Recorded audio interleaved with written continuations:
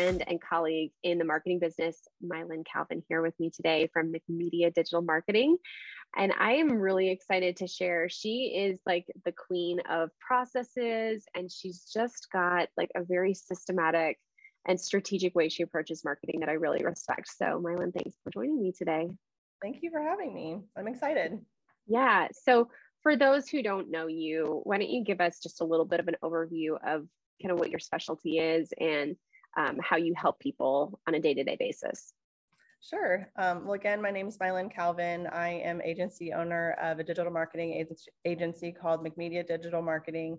And I started actually 13 years ago, just focusing on social media back when all you had to worry about was Facebook pages. And since then, the industry, the strategies and the tactics have all grown. There's many more platforms and many more ways to reach your audiences through digital marketing. And I've sort of just tried to stay on top of all of them so that I can apply the best strategy and tactics to whoever I'm working with. So you and I have very similar stories here, because I started off doing just social media as well. And of course, you know, as we see things change and evolve, you have to expand your reach and you expand your services to help provide things for clients. But how have you specifically seen that evolution happen? Are there certain trends that you've seen and you had that moment in your business where you were like, oh, okay, now we need to start doing X, Y, Z?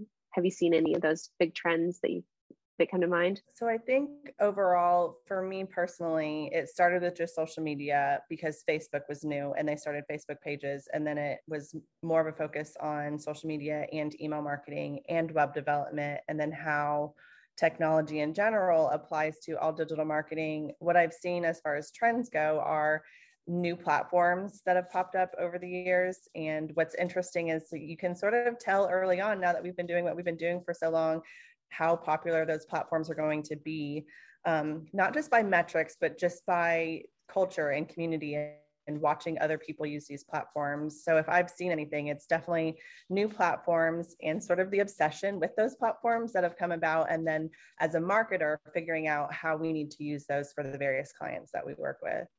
Yeah. Yeah. It's interesting. Like people are they're always curious, like, right now, is TikTok something I should jump into? And, obviously there's so many different ways to answer that question. I tend to look at first and foremost, like, is this even, whether or not it's a viable platform for you? Is it where your industry should be? Like, are your customers paying attention on TikTok?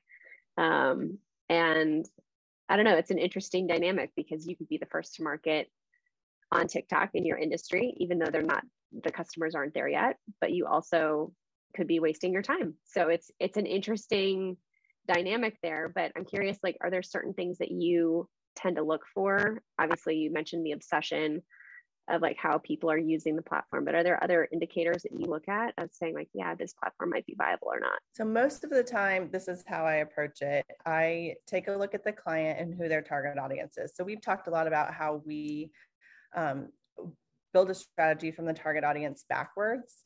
And if I do some research based on who I'm talking to, their industry. I tend to do a lot of B2B, business to business work. So some of the more consumer-based platforms are not where that person should be spending their time.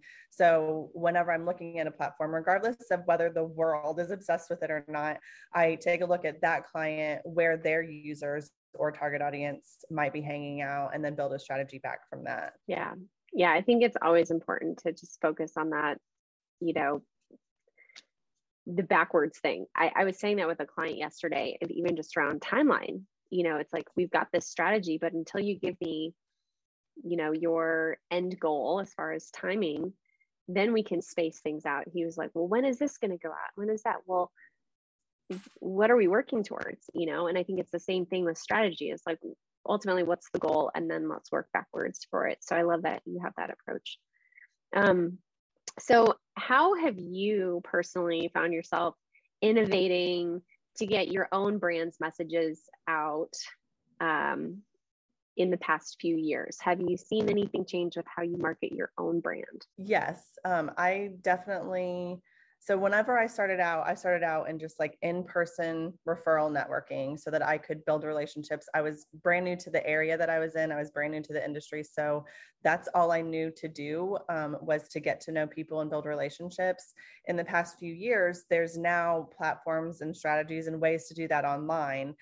So I do a fair amount of staying in front of the relationships that I've already created, while creating new ones, through the different platforms where my audience would hang out. So I try to employ the same strategies I would put in place for anyone else, for myself. Yeah. And then I try to make it easy to get in touch with me and be responsive when people do reach out, with questions or, quick meetings and things like that to see if we should work together.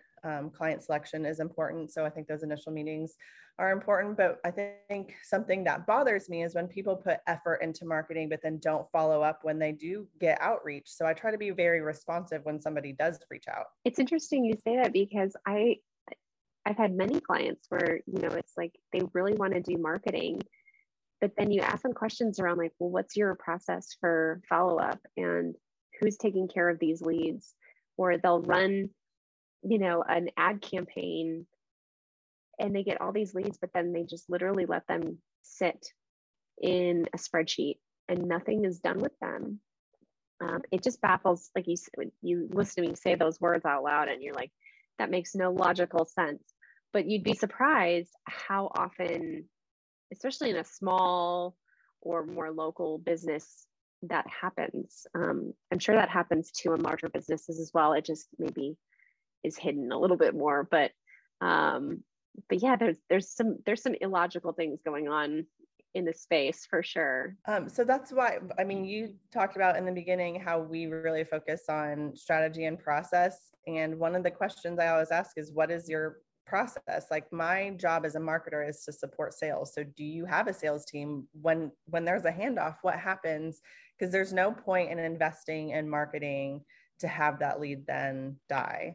And I think an extension of that is not responding. And some of it could be technical, like some of it could be they filled out a form online and you don't know where that notification goes. I think paying attention to those things are really important. Well, and in digital, there's just so many simple things that can be done to ensure that it's not just one person getting it, or that the right inboxes are getting these, or that the right people are getting the notifications.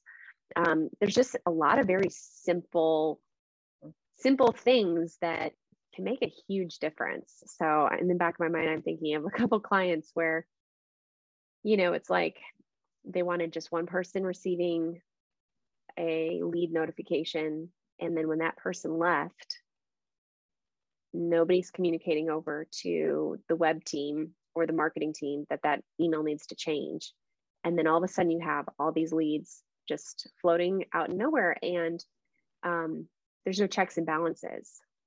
So I think that's important too, to think through, just the what if scenarios to help cover your bases. Yeah, I think that's why you and I tend to be pretty valuable to the people that we're working with, because we've worked in both small organizations and large organizations. So we can apply some of the strategies and tactics for both to each other. We know to tell a small business, hey, you don't want just one person getting notifications. It needs to go to a team, because we've worked in larger organizations. And then some of the more personal aspects of small business can then apply to some of the larger businesses that we work with. Yeah. I'm even thinking of like some of you probably get this a lot too, where friends, you're out at a barbecue or you're picking up your kids at school, and somebody who has their own small business starts picking your brain for questions. But I had a friend the other day ask me, he got locked out of his Facebook account. And so he can't access his he's got 2 or 3 Facebook pages for small businesses that he has. And what immediately came to mind in my mind was, even though I'm a small business and I have a couple of admins on my page, one of those admins is my sister, who does not work in marketing at all. She's completely unrelated to things, but I've asked her to be an admin on my Facebook page in the event that something happens to me and she needs to shut down the page, or she needs to transfer it to somebody else or whatever.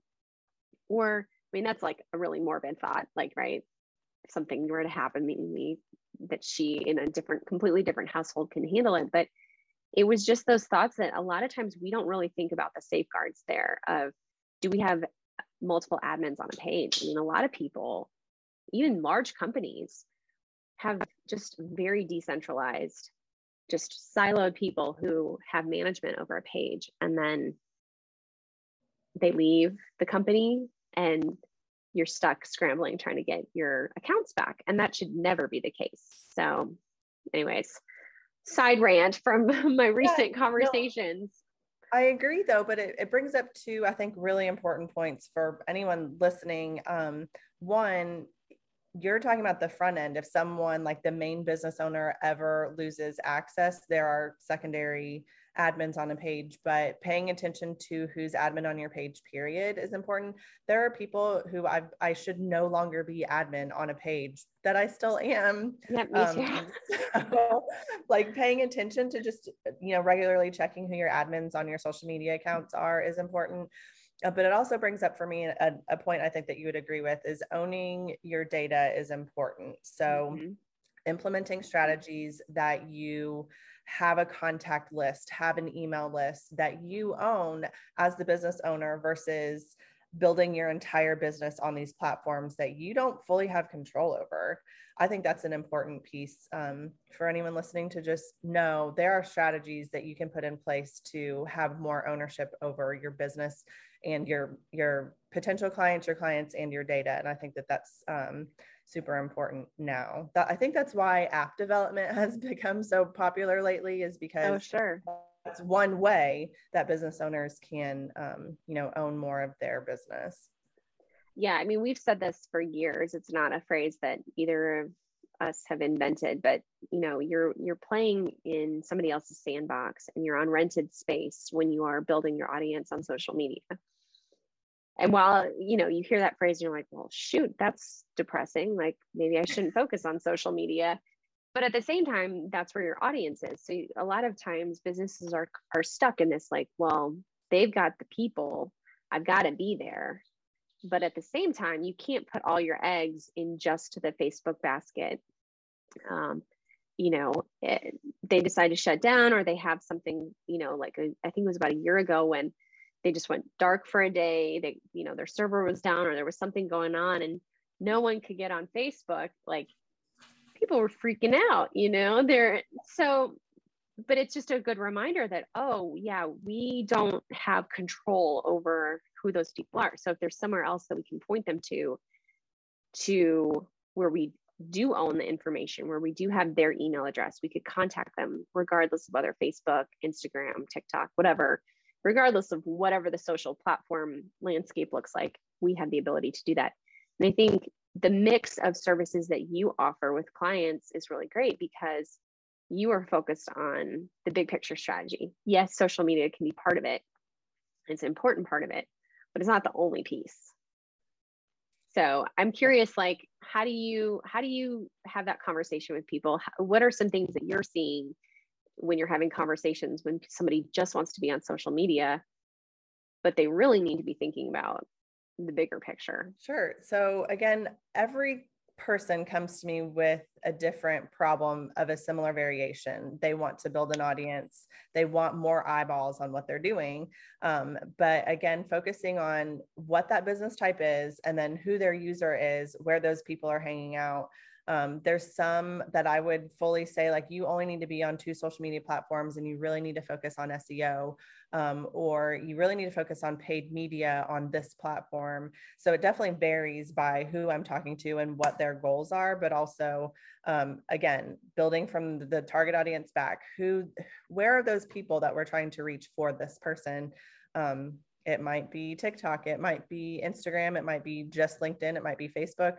I don't know until I'm talking to them. And then the other challenge that we have, depending on the business size, is this strategy implementable by either hiring us to be your contracted marketing department, or a mixture of internal resources and us?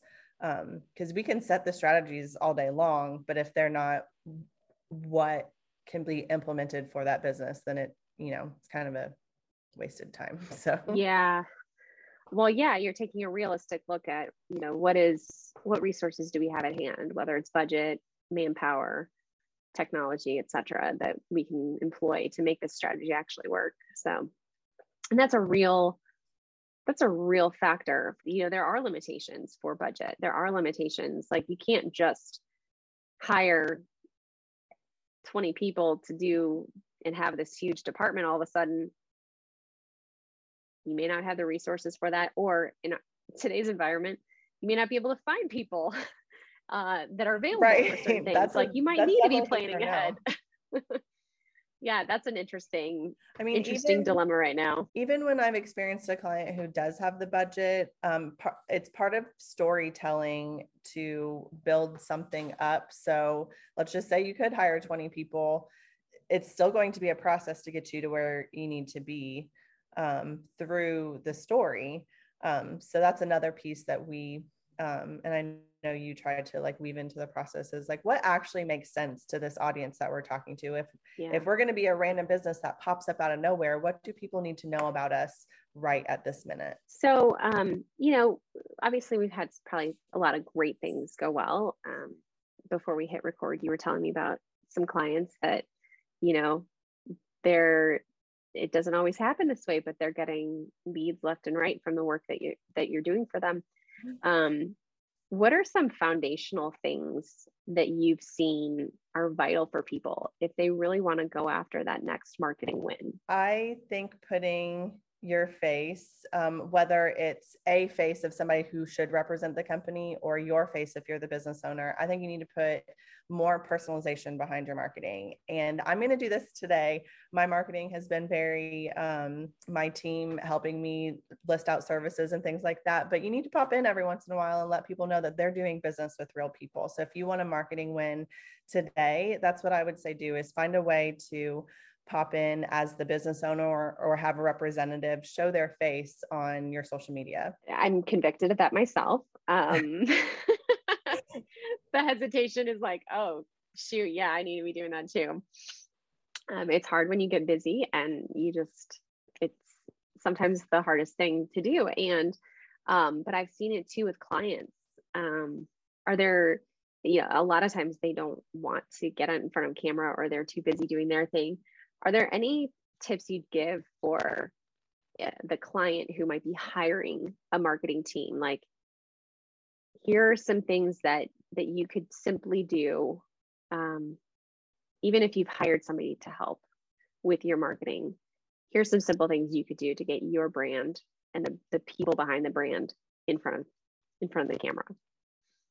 I think doing, and this is very basic, but just doing employee highlight, either photos or videos are helpful. Celebrating their life events.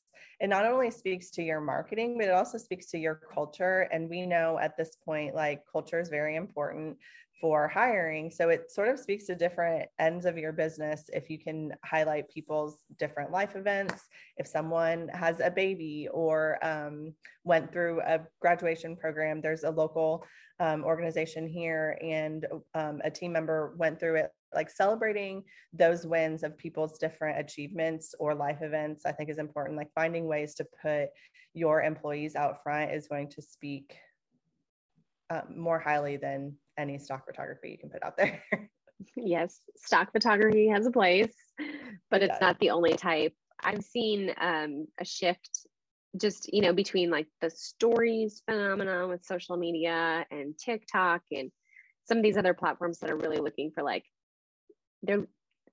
it's the last minute, raw, unfiltered, unproduced types of content that people really connect with.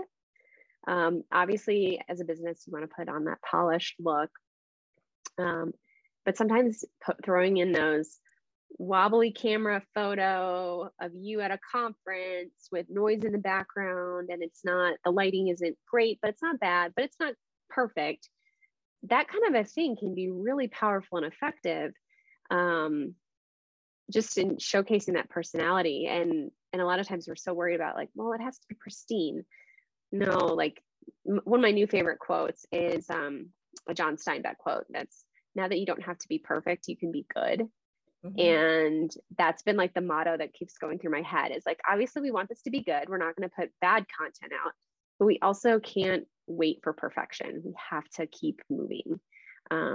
So yeah, be willing to take that raw photo and put it out, even if it hasn't been photoshopped and all that fun stuff. So yeah, I mean, I love that quote, and your point behind it. Something else I think marketing teams could take more advantage of are scheduling content shoots for their business. That way they even when they do want a more polished look, they're still using themselves or their people or their facility. And it's just opening up your marketing doors to let people see who you are and what you do, and they become more familiar with you, especially if it's a physical location that they need to go into. They might feel more comfortable, especially the first time walking through a door if they've seen it online. So that would be another like quick win thing I would tell anyone, is to just schedule a content shoot of they don't have to be like super edited. You don't have to take headshots, like just people working and doing things that they would normally do. you and I have worked on a project together where they have done this, and the way that we leveraged it was in a way that, all right, we're going to have the video team, the photography team come in, and we're going to get a bunch of information in one day. And we're going to drip some of it out at the immediate, but it's also content that we will be able to splice and dice and use for weeks, if not months in the future. And so that speaks to this concept of batching, which I think, you were hinting at, but it's so powerful when you're working in marketing, is if you can get everything you can in a short little pocket of time from the client, then the marketing team can work behind the scenes, making it look like you've got somebody in there every week gathering new information or new stuff from you. And you as the client are just sitting there doing your thing, focusing on your specialty, and your marketing team is working behind the scenes making it happen. So that batching can be really powerful and helpful, not just for the marketing team, but also for the client to feel like, okay, I'm going to be efficient with the time that I'm putting into this, versus having like a weekly meeting that's taking up blocks of time. And people talk about batching all the time in different, productivity conversations or just work style conversations. But I think it's really effective when you're working with a marketing team, and you can get in that headspace of like, oh, okay, this is the marketing content that we need to gather. You get comfortable with being in front of the camera, like all of that stuff that takes time, and then you can get a bunch of stuff all at once. So I love that you touched on that a little bit. Have you seen batching work in any other scenarios within like some of the social media content that you're doing for people, or just onboarding a client? How have you seen batching play out a little bit more in the work you're doing?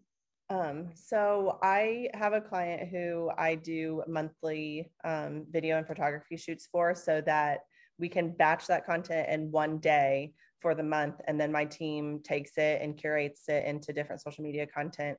And then I've done that for myself, probably not as much, but I definitely need to do more. Just scheduling. And that's why photography and videography has become so much more important.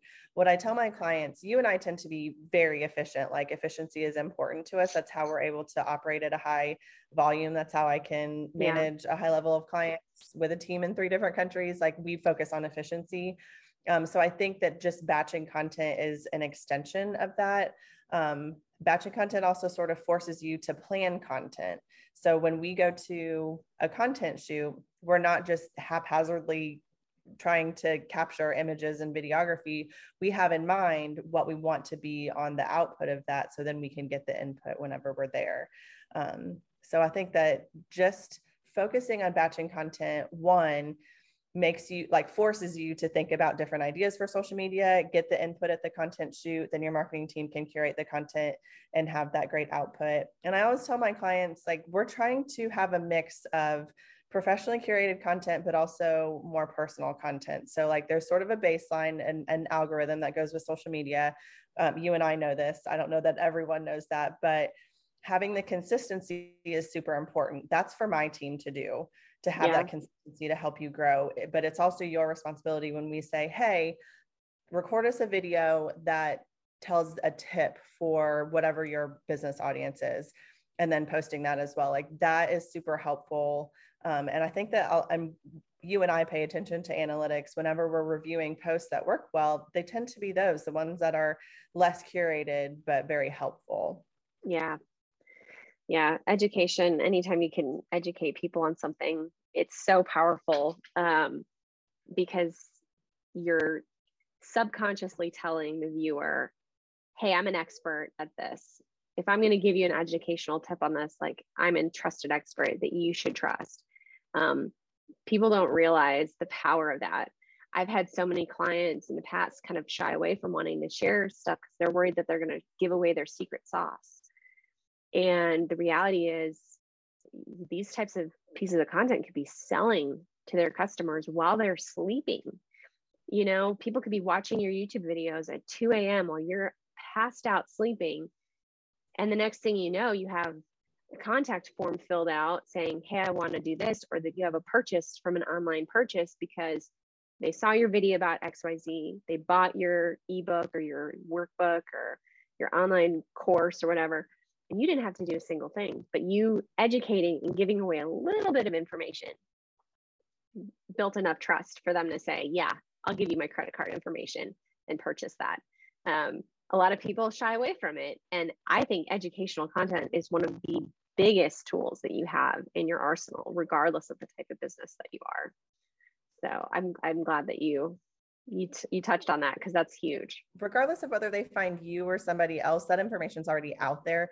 They might as well find you, because people end up doing business with people they know and like. And if you can get your information out there, especially with your face or team members' faces, they start to know and like you and then feel more comfortable doing business with you, whether it's purchasing something at 2 a.m. when I am definitely sleeping, or, or calling you. Service. Well, Mylyn, thank you so much. You've shared so much tactical information and practical advice for people, just if they're wanting to think about like how they create their content strategy and just some tactical ways to actually get that going. And in a way that like maybe you take the overwhelm out of it a little bit. At least that's the way my brain thinks. I hear what you're saying and I'm like, oh, it's not as complex as I'm thinking. So thank you so much for sharing all of that with the listeners today. And if people want to get more from you, where can they go online to get more from Mylyn Calvin? They can go to my website. It's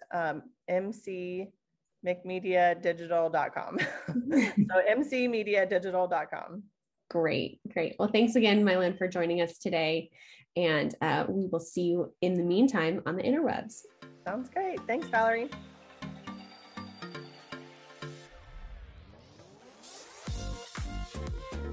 If you liked what you just heard, please hit subscribe to make sure you don't miss any of our future episodes. And while you're at it, go ahead and leave us a review. That not only helps us out, but it helps others discover great interviews just like this one.